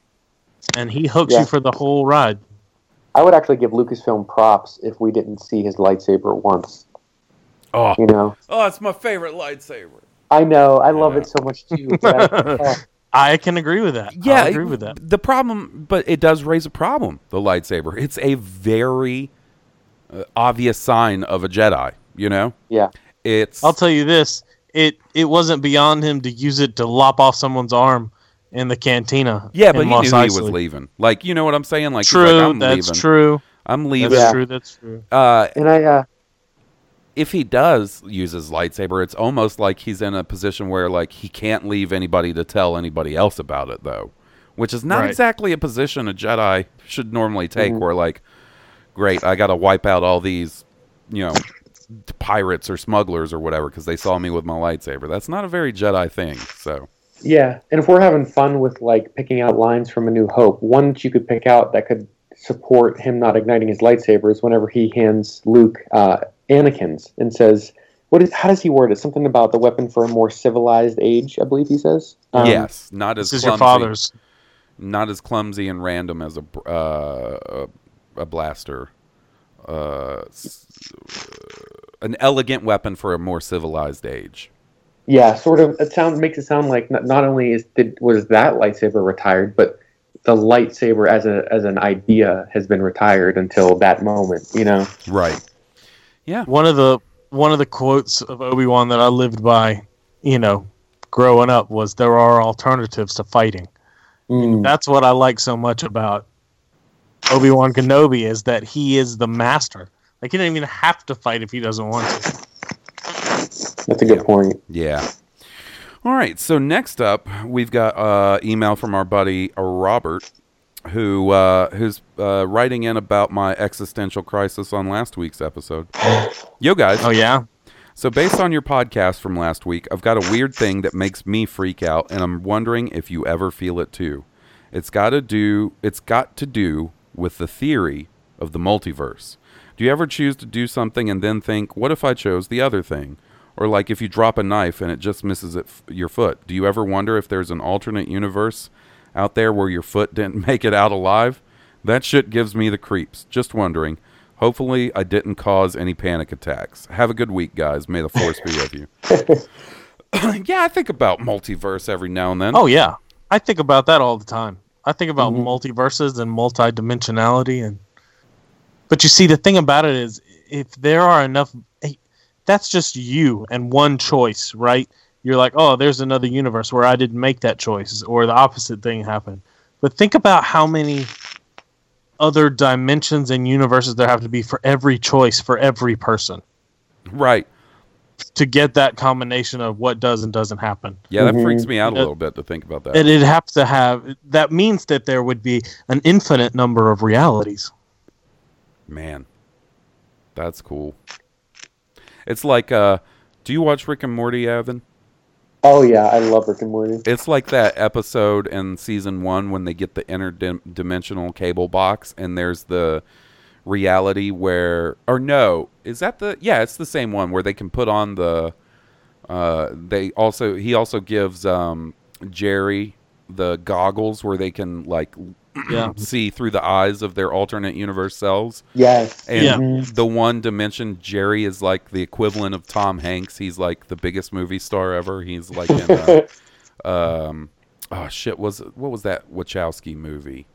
Cloud Atlas. Cloud Atlas. And he's like, you speak the true.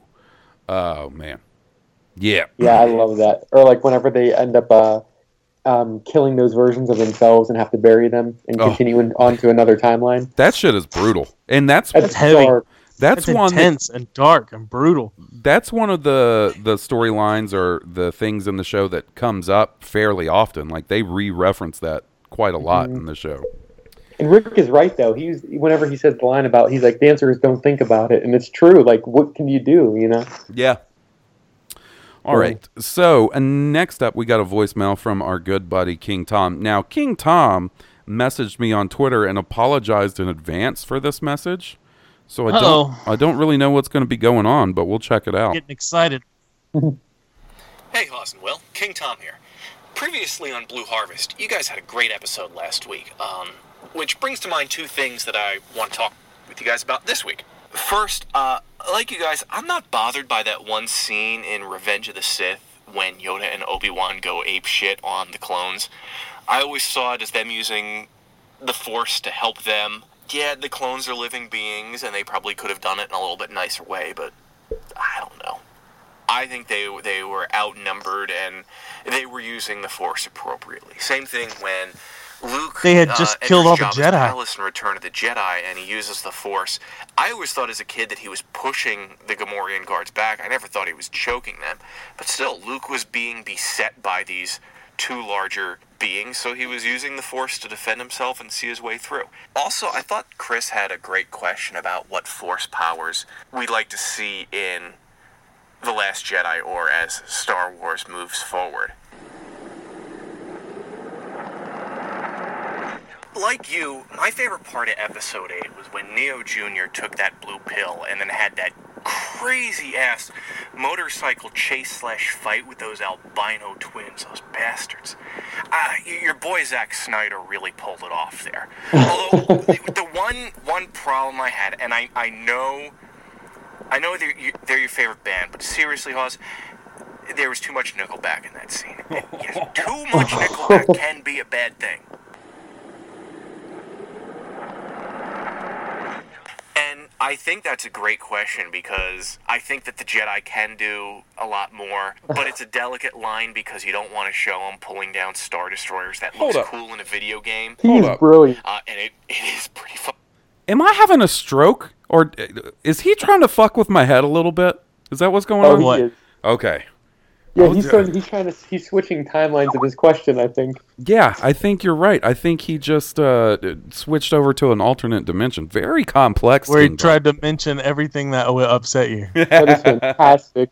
Cool to play in a video game, but you don't want to show them doing all sorts of crazy things. And me, I'd like to see them explore things like what Anakin did in Attack of the Clones when he used the Force in the arena to kind of soothe and calm the beasts and control them. I don't know if they've done that in the Clone Wars or not. Ezra kind of done some of that in Rebels. Kind of reminds me, back in the early 90s on an AOL forum, someone was convinced that the Dark Jedi of the prequel trilogy, and this was like back in like 93, 94, the Dark Jedi of the prequel trilogy were going to use the Force to conjure up Force monsters. That was just a little bit too Dark Empire for me. Uh-oh. It's happening again. There it goes. If you read what Mike Zero is saying over at MakingTheMatrix.net, I think Episode 9 is going to be great. It's got all the one thing, there's just one little thing. I don't know if you saw it, but they're saying that President Johnny Grasso is going to sign a bill making every Hollywood movie star a Leonardo DiCaprio lookalike if they can't get Leonardo DiCaprio himself. Where the fuck did this Joker come from? I don't know, Oz.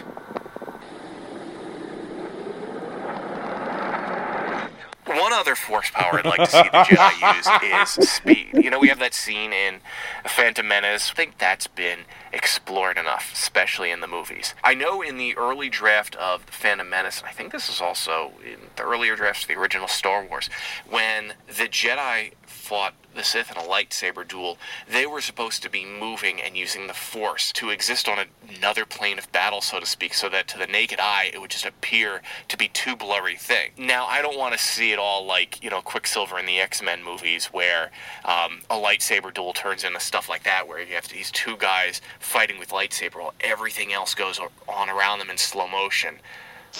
You know, that might be pretty cool, actually, now that I think about it. But I would like to see the Jedi and the Sith use their Force speed powers here and there, just in interesting ways. I think that the X-Men movie showed that it could be done in a cool way. And I'd like to see Rian Johnson, Colin Trevorrow, however the hell you say it, and other directors kind of explore that Jedi speed, because I think there's a lot of untapped stuff there. Anyway, thanks to you and Chris for the great lines of thought. I'm sure there are many more force powers that I could get into. Those are just a few. Anyway, keep up the great work, and I'll talk to you guys next week. Homeboy King Tom. Oh, my nose is bleeding. Oh my God. I think he gave me an aneurysm. Oh my God. He just hit you with a curse. You just opened up a digital curse. Oh my goodness. King He Tom, took the buddy. extra dimensional juju. Well done, sir. Wow. You threw me for a loop there. Is this real life? Oh my God. That was excellent. Yeah, he brings up some cool force powers that we've kind of seen but haven't seen really explored in more detail. When we see them use that force speed at the beginning of Phantom Menace, it just looks goofy. And I think it's more of just how they did the effect than anything. That quick dash. Yeah, it's like, thing. it's, I don't know if it's editing or however they did that.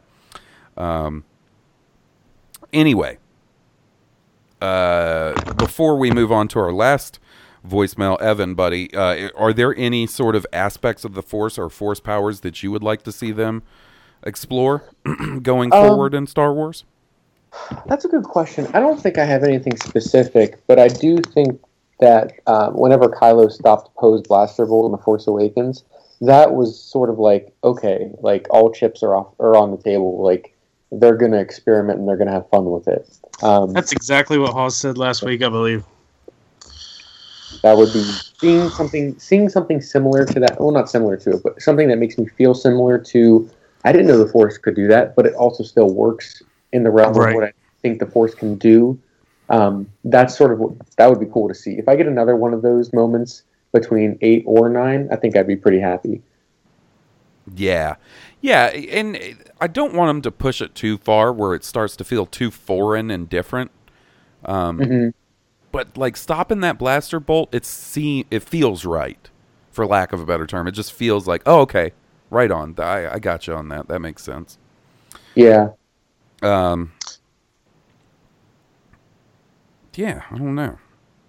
I don't know what else I'd like to see. I like the idea of them, sort of calming and influencing animals. They did a little bit of that in the old EU. Actually, I think Anakin Solo, or was it Jason Solo? One of the two was sort of very adept at that sort of animal influence, force power type thing.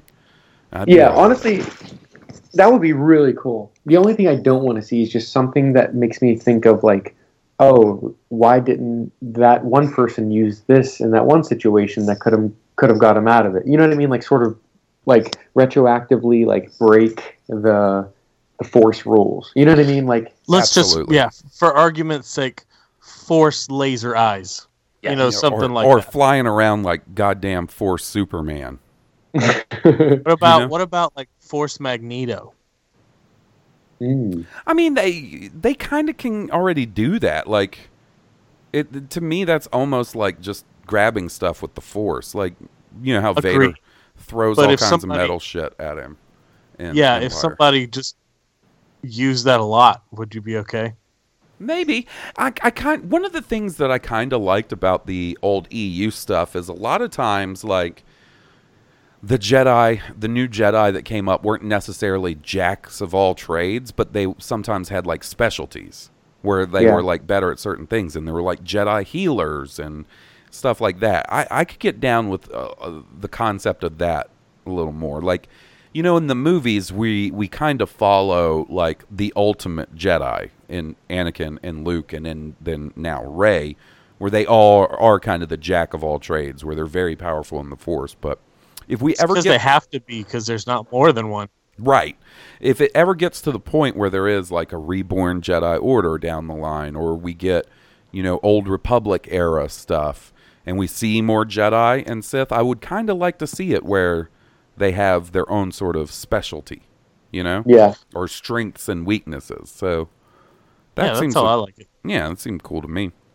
Yeah, it would be cool to see like tamed Force abilities in like sort of like the Obi-Wan movie, since he can't really go too wild with it. You know what I mean? There's something on a smaller level. Yeah. So all right. that's all. So last message for the evening. This is actually a first-time voice messenger. It's our buddy Dave. Pause, Will. First-time caller in the Blue Harvest podcast. Long fucking time listener. Down here in Fort Lauderdale, Florida, currently. But saw some of the Force Friday pre-release stuff online. Saw that look at Snoke. What are your guys' thoughts on Spaceballs and Star Wars existing in the same universe? Snoke's finger has that ring on it. I know the idea is that it's a kyber crystal, but new theory, what if it is in fact a Schwartz ring? May the Schwartz be with you. May the Force be with you. Moisture farmers. Seahorses forever. Yeah. All right. Love you guys. Bye. Yeah, that's something we didn't really talk about. It was definitely reported. It's been reported on Making Star Wars for a while now, and this figure just comes out and confirms it. But Snoke has a big, gnarly black crystal ring on one of his hands. I think that's interesting. It'd be cool if it was Kyber. It would be cool if it's a black kyber crystal. It would be cool if we see him put that in a lightsaber and use it. I don't know that. I honestly don't know if we're ever going to see Snoke fight. I especially don't know that we're going to see him lightsaber. Could. Well, we don't really have. Is he just so jacked up? We don't really have any idea of like how mobile Snoke is. You know, we've just seen him sitting in a throne in a hologram. I think we'll get maybe a better idea of that. In this one. It's interesting the little bits of detail you can get from these toys. I got the new Luke Skywalker Funko Pop, and sure as shit, he's got a necklace on that looks like it's got a red kyber crystal in it. Oh, damn. Man. Would that be Vader's? I mean, that's, to me, the most obvious assumption, right? Is that that's Vader's crystal? Mm-hmm. Or maybe it's half of Vader's crystal. And that's why Kylo Ren's saber is so janky. Oh, that's awesome. Oh, right on. Another interesting thing. Now, none of this necessarily means anything because... For instance, last night I bought a 2-pack that's figures they're in Last Jedi packaging, but it's a 2-pack that's Han Solo and Boba Fett. Han Solo nor Boba Fett are in this movie. So just because something comes out in Last Jedi packaging doesn't mean... Yeah, right. However, it is interesting to me that the Walgreens exclusive Black Series figure this year around is... Ghost Obi-Wan, and in the second wave of 3 3/4 inch figures that's coming out, and I guess some people have already found them in some of the bigger cities, there's a Yoda and an Obi-Wan. Now, look, when Force Awakens came out, there was a Luke and a Darth Vader figure in the first wave. But after the fact, we find out that in an earlier version of The Force Awakens, during Rey's Force flashback scene, she actually did at one point see Luke and Vader fighting each other on Bespin as part of her Force flashback. They cut that out of the movie.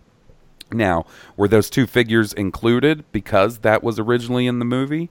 Or was it just like, let's put a Luke and a Vader in there to round out the line? Can't say for sure. What I do think is cool is the new General Leia figure that's coming. She's got her old school blaster from A New Hope. You know, the skinny one? Yeah, but it's not that version of Princess Leia. It's General Leia from The Last Jedi with that like long-barreled skinny gun. Yeah. Hope we get to see her blast some fools. Yeah, that would be awesome. But like, you know, you got to take the toy stuff with a grain of salt. It's just something to keep in mind that like, yeah, they're doing a Ghost Obi-Wan and Obi-Wan and Yoda. Like, I don't know, man. It just seems almost impossible to me that we get through a new sequel trilogy with Luke Skywalker in it and not see Force Ghost Yoda or Obi-Wan at some point. So, I don't know. It would make me wonder how they would do Obi-Wan now. Because, I mean, I guess somebody could say, oh, use Ewan McGregor. But then it's like Alec Guinness and like him being at the end of Return of the Jedi, and you don't want to retcon his look. Like, it's like the weird, muddy area. That's why I think it's probably more likely that we see Yoda. Because, you know, either do a puppet or CGI him and get Frank Oz to do the voice. Boom, you're done. Yeah. It would be weird if Ghost Obi-Wan appears to Luke or Rey or something and it's Ewan McGregor, unless they age him up, you know? I guess they could also go sort of the Tarkin route and just make CGI Alec Guinness if they can get the rights from the family or the permission from the family. In all honesty, you're better off just doing a voice. You can pick either Ewan McGregor's voice or you can pick somebody that sounds like an old Alec Guinness. But you just bypass all that. Steven Stanton did a killer job of old Obi-Wan on Rebels. So they definitely got someone in the family that can pull it off as far as the voice. In the fam. Yeah, it's interesting. I can't wait to find out. That's for sure. And if you're going to do a Yoda movie, you better do it. Get your use out of Frank Oz while he's still around. Exactly. And I tell you right now, if at some point fucking Snoke starts using that ring like the Schwartz rings from Spaceballs, I'm gonna get on a plane. I'm gonna fly to Pinewood Studios and I'm burn that fucker down. Burn it down, man. I'm done with you, Star Wars fucking pew pew rings. I don't know about all this. I don't know, man. What if he shoots lightsaber bolts from the ring? No, don't like it. No, sir. No, sir. I don't like it. I would say the same thing, and then like next week I'd have like a Black Series Snoke ring on my hand or something. Oh yeah, and be waving it around. Look at me. Pew, pew, pew. Yeah, you're probably right on that, buddy. Well, that does it for this week. Evan, buddy, thank you so much for joining us. Yeah, man. Thanks for being here. Yeah, thanks again, guys, for having me on. It was a good time. Yeah, for sure. Why don't you tell our good listeners where they can find you on all the social medias and all that good stuff? For sure. So on Twitter, you can catch me at EatTheCellist25.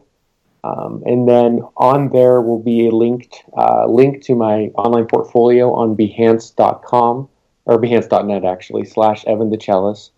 And then, like I said earlier, today, Saturday, I'll be posting an illustration from my book, The Scout Beast, so everybody can get an idea of what the aesthetic of that's going to look like. And then on Instagram, you can follow me. It's @TheCellistArt. And I don't post a ton on there right now because what I'm working on is the book stuff and doing limited drawings for the book itself. I don't want to just throw it out there just willy-nilly like that. So once it's out, I'll start posting some more. So that'll be whenever it picks up a bit. Well, right on. If you guys like our theme song, then please support the band that was nice enough to donate the music for us. They are Stoned Cobra, and you can find them on iTunes, on Spotify, and at stonedcobra.bandcamp.com. Rate and review us on iTunes. We just got our first 1-star review in a long time. Oh, no. Yeah. Apparently they liked us before, but they don't anymore. Well, ain't nothing like the real thing, baby. Anyway, yeah, so hit us with a couple of reviews if you got time to do such a thing. And we'll see you guys next week. Thanks for listening. Until then, this has been Blue Harvest, and I've been your host, Halls Burkhart. And I've been your host, Will Witten. And I'm Evan Buchelis. May the Force be with you. May the Force be with all of you.